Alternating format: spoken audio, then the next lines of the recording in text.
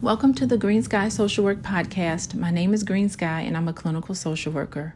I am introducing the fourth part in a series on intimate relationships based on years of research that focuses on understanding the dynamics of couples.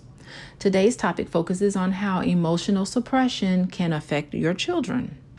Many parents have come to believe that conflict between themselves and their significant other should never be discussed in front of the children, partly because it is seen as just a private affair and that children should be shielded from conflict.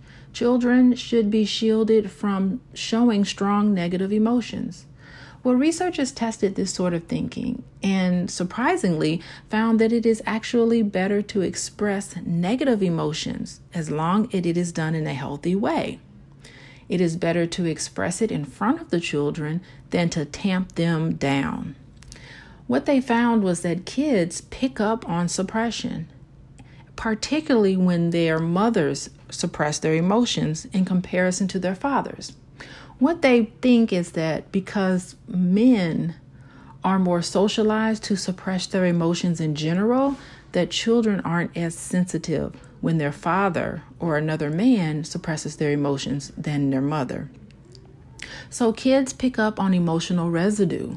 Dozens of other studies have shown that kids are very good at picking up their emotions from their parents, and that they can sense when something negative has happened. They can tell when their parents are just pretending to act normal and not addressing it.